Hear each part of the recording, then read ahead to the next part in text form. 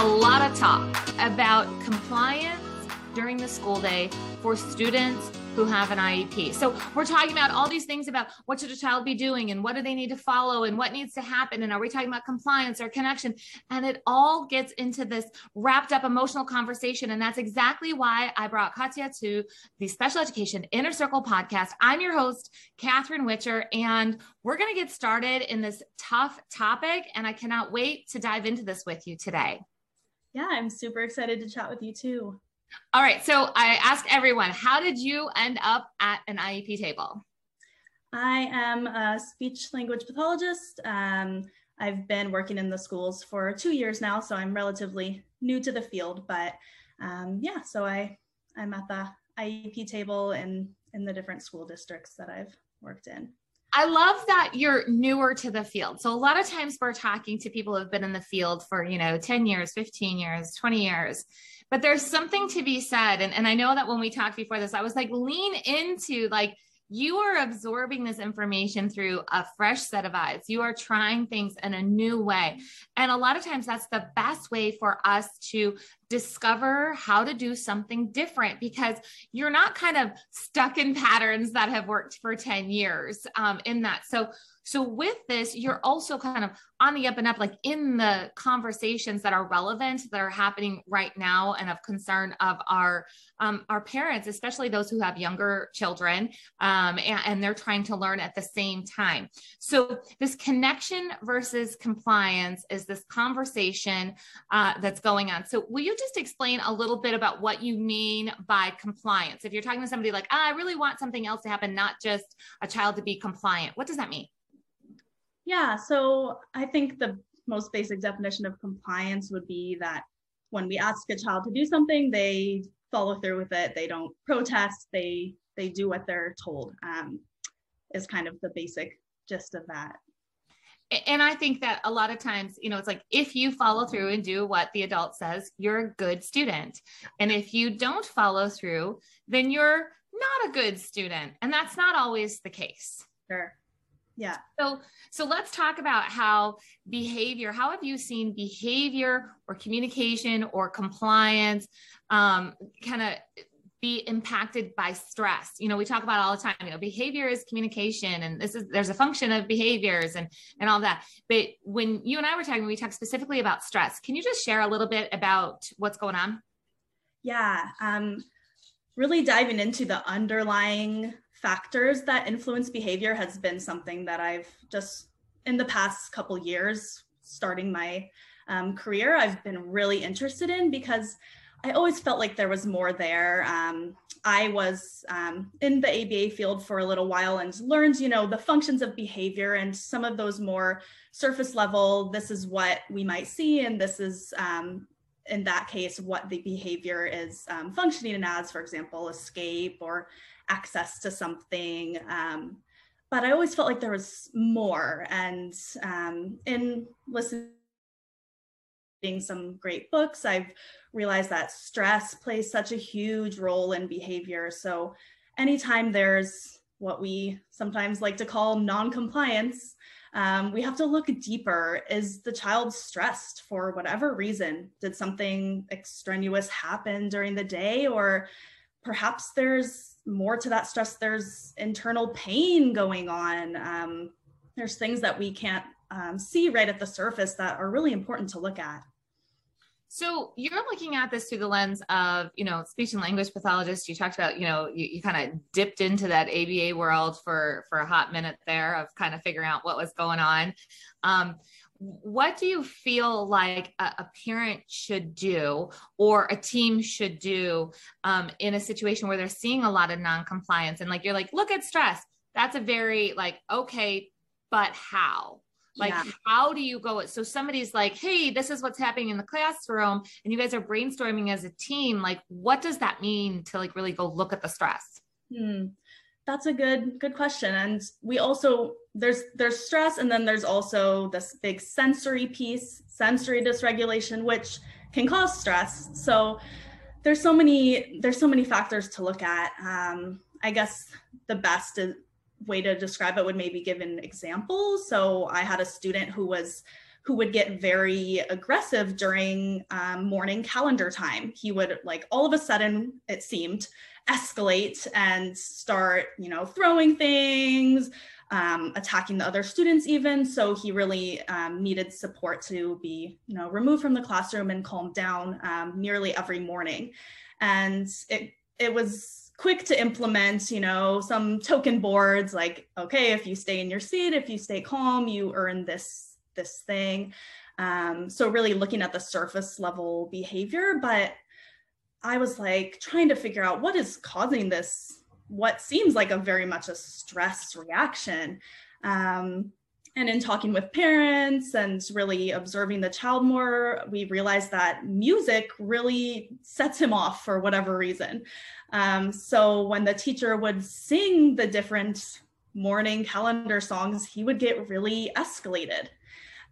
So it was just a matter of, either asking him if he'd like to leave when they were singing a song, or shifting some of those to be more spoken word versus sing-songy. So just really looking deeper at what is causing that stress, because behavior is almost always a stress reaction, especially when it's so like explosive and possibly aggressive like that. It's usually so much deeper than it really seems. So, and I love that you looked beyond. You're like, yeah, we could find compliance by this token board. Like, we could fix the problem, which that's what most people would consider fixing the problem. Could fix the problem and have them stay, or we could figure out something else. So I love that you went that next level in that. That kind of leads to, that difference between an external reinforcer or intrinsic motivation. And you mentioned that to me earlier, that we were talking about how external motivators tend to be overused. And I was like, oh, that's a big one to like actually say that out loud and say like and that's what, like, here's the token board. Here's an external motivator to get you to comply. So, what are you seeing as an alternative to something that might be external? Yeah. Before I move on to token boards, I just want to add that the book Self-Reg by Dr. Stuart Shanker really helped me to understand that behavior is almost always a stress reaction, and how to really dive into identifying the pieces of stress. And it did give a lot of tangible ideas for teachers and staff to use. So I definitely recommend that book, Self-Reg. We love a good book recommendation. Yeah. Like, that's what you saw me taking notes, and I was like, yes, I want to make sure I don't forget. And as far as external reinforcement, so that would be, token boards, any kind of reward system, they definitely have their time and place. Sometimes we do have to teach really difficult skills, and that does help encourage our students to work hard at something that might be difficult. But I just feel that they are often so overused, especially in this managing behaviors realm, especially when we consider that most of behaviors are either stress or sensory based. So again, I just encourage to look deeper and try to look at what could help intrinsic motivation, instead of going straight to the external reinforcements, because that's what we all want, right? We want our students to be intrinsically motivated. We want them to, at their core, want to do well and want to complete tasks and learn. So how have you kind of implemented that? So if you have you have a child and you're like, but that's all we use is all this external. And I will tell you, I have seen the parents at home who are exhausted with all the token boards, with all the reinforcers. And then a child always needs, like, they're reliant on, if I don't tangibly see something that I'm going to get out of this, I'm not doing it. Mm-hmm. So what might be something, a student that you worked with, that you figured out like, oh, like, we don't need a token board. We could just do what? Yeah, so a lot of token boards or external reinforcements are used when we're trying to get a student to complete a task, right, that they might not really be enjoying. So, first we want to go back to that stress piece and make sure that there's nothing that that happens, that's standing out in their day, that might just be causing them to not want to comply because they have had a extenuating bad day. But besides that, there's really tangible things that we can try to incorporate before we jump to the token board. So the biggest overlying thing is incorporating interests. And I know that can be difficult for teachers who have 10 to 30 kids in their classroom to, make every task interest focused. But so one thing that I like to recommend instead is trying to make the picture supports interest focused instead. So for example, if you have a student and you want him to be practicing a counting activity and he doesn't want to do it, but he's really interested in Mickey Mouse characters, I might say, okay, make the counting related to Mickey Mouse. Maybe he counts the Mickey Mouse figurines or something like that. But teachers might say I can't make every single activity interest-based for every single child. It would take so much time and energy. So in those cases when we can't, that's understandable. So instead we can make the picture supports Mickey Mouse themed. So perhaps his visual instructions for the task are Mickey Mouse themed, or his visual schedule for the day is Mickey Mouse themed. Different things like that can still increase interest in the task. So incorporating interest is huge. I love that. And that just makes it fun. Like we all know, we've built those visual schedules, that are same old. And you know what? I could absolutely see, I'm thinking back to, a long time ago when I had a student, I'm like, they would take more ownership over something if it was personalized to them. And that's just a normal human interaction of like, this is mine. This was made for me. And it just makes it feel a bit more special and a connection of like, no, like I'm in charge of this piece and have feeling some control over that and some ownership. I know can be so beneficial throughout that school day. Yeah. So do you have okay, so I have to ask, like, I don't know, do you have a book or something on this or are we moving on to see, I knew it. I'm like, I bet you that you have a reference for this too. Yeah, if you're looking at why external motivation is not always, or extrinsic motivation is not always what we want to jump to.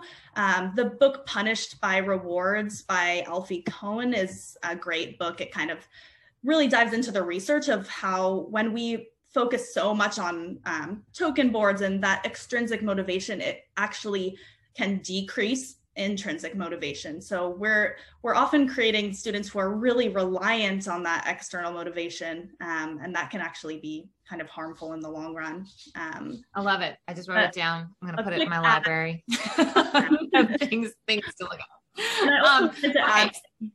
Besides incorporating interests, we can also make the task more structured, because so often students just don't know what is expected of them. So it makes it hard to initiate the task. So having clear instructions and a clear finished, so they know I have to do this, this, and this, and then I'm done, can make the task less daunting. And often that can really just fix the problem right there. And it's really so simple. But that's me too. I got 3 things that I have to put on the top of my list every day. And I'm like, this done.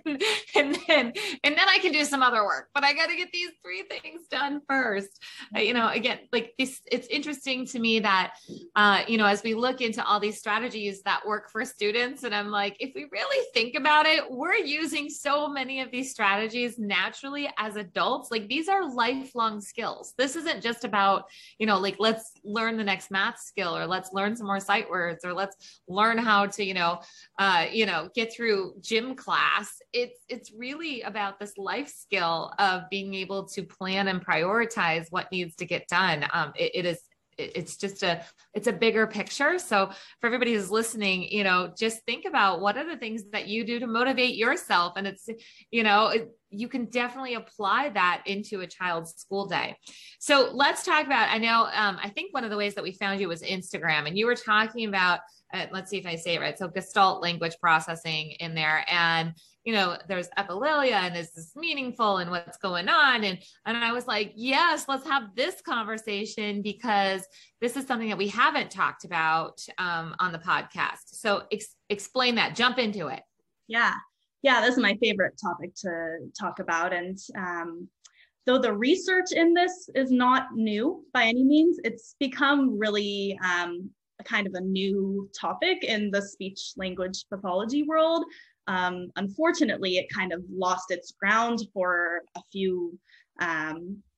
quite a few years, and now it's rising again. And I'm thanks to people on social media sharing their knowledge about it, and I'm so glad because it really is so life-changing for a lot of our autistic students. So Gestalt language processing, I'll try to just explain the basics quickly, but Gestalt language processing is what students who use delayed echolalia do. So there's two ways to process language: analytically, which is what most of us think of as language development. So single words, and then 2-word phrases, and then 3-word phrases, and then we're speaking sentences. But Gestalt processing is another way to develop language that is actually very common. A lot of us aren't educated about it. And it's kind of the opposite. These students start with longer gestalts, or scripts is what a lot of people call them. So these longer phrases that are often echoed from TV shows or media. And then eventually they break those down into single words, and then and only then can they produce truly spontaneous novel speech. So it really is a process. But for so long, echolalia has been treated as meaningless and ignored. Or we try to stop it. So that was, and I'll totally admit, so 25 years-ish ago, when I was had my first classrooms, it was, absolutely, Blue's Clues was the show. And we would have its mail time, and we'd have the whole repetition of, mom had that VHS tape for my student, right? That was there. And he just watched the same sections over and over. He'd come in and repeat it. And the go-to was to stop that. It was, how are we going to stop this? I will tell you, I mean, and I'm not saying I didn't do that. Yeah. We were trying to shape it. In my classroom, I was kind of well, and maybe it's because I'm a special needs sibling. So I grew up with a lot of different, just a lot of different people and the way that they spoke, and my brother's friends and all of that. It wasn't quite one of those things where I was we need to fix it, but I did feel like we needed to shape it. And when I'm, learning this piece of it now, I'm oh, we probably could have shaped that differently, in a way that still allowed more of the language to develop. When you know better, you do better. And this was not talked about in that way. So I think that's just amazing to hear that. So I love that. So what else do you want to tell us about the echolalia and that it's meaningful? Do you have some ways that maybe we could address that in the classroom? Because the other side of it is saying well, but we can't have the child walking around repeating the whole YouTube video, all day long either. Mm-hmm. Yeah. So the biggest thing is acknowledging that delayed echolalia of those longer scripts it is part of their language learning process. So it's definitely not something that we want to diminish, because that really is how they learn language. So to support that, we want to it really depends what kind of stage of language development the student's in. If it's a student who really only produces those long scripts, that is how they're communicating. And oftentimes those long scripts have an underlying meaning that we just aren't aware of. For example, one of my students produces a script or a gestalt from the Backyardigans, I think, which is a cartoon that he likes. And it's, "Is everyone all right?" And he uses that to express when he's hurt. So if we don't look at that kind of underlying meaning and try to figure out what they're really trying to say when they're producing these, we might really miss some important communication. So it's important to try to do some of that detective work in figuring out what they are really trying to say. But even if that's not done, just acknowledging that you hear them and their words have meaning, even if it seems totally irrelevant to you. Just repeating it back to them or saying, "Yeah, I hear you," it's going to be huge, because the biggest thing is that we don't want to diminish that. But yeah.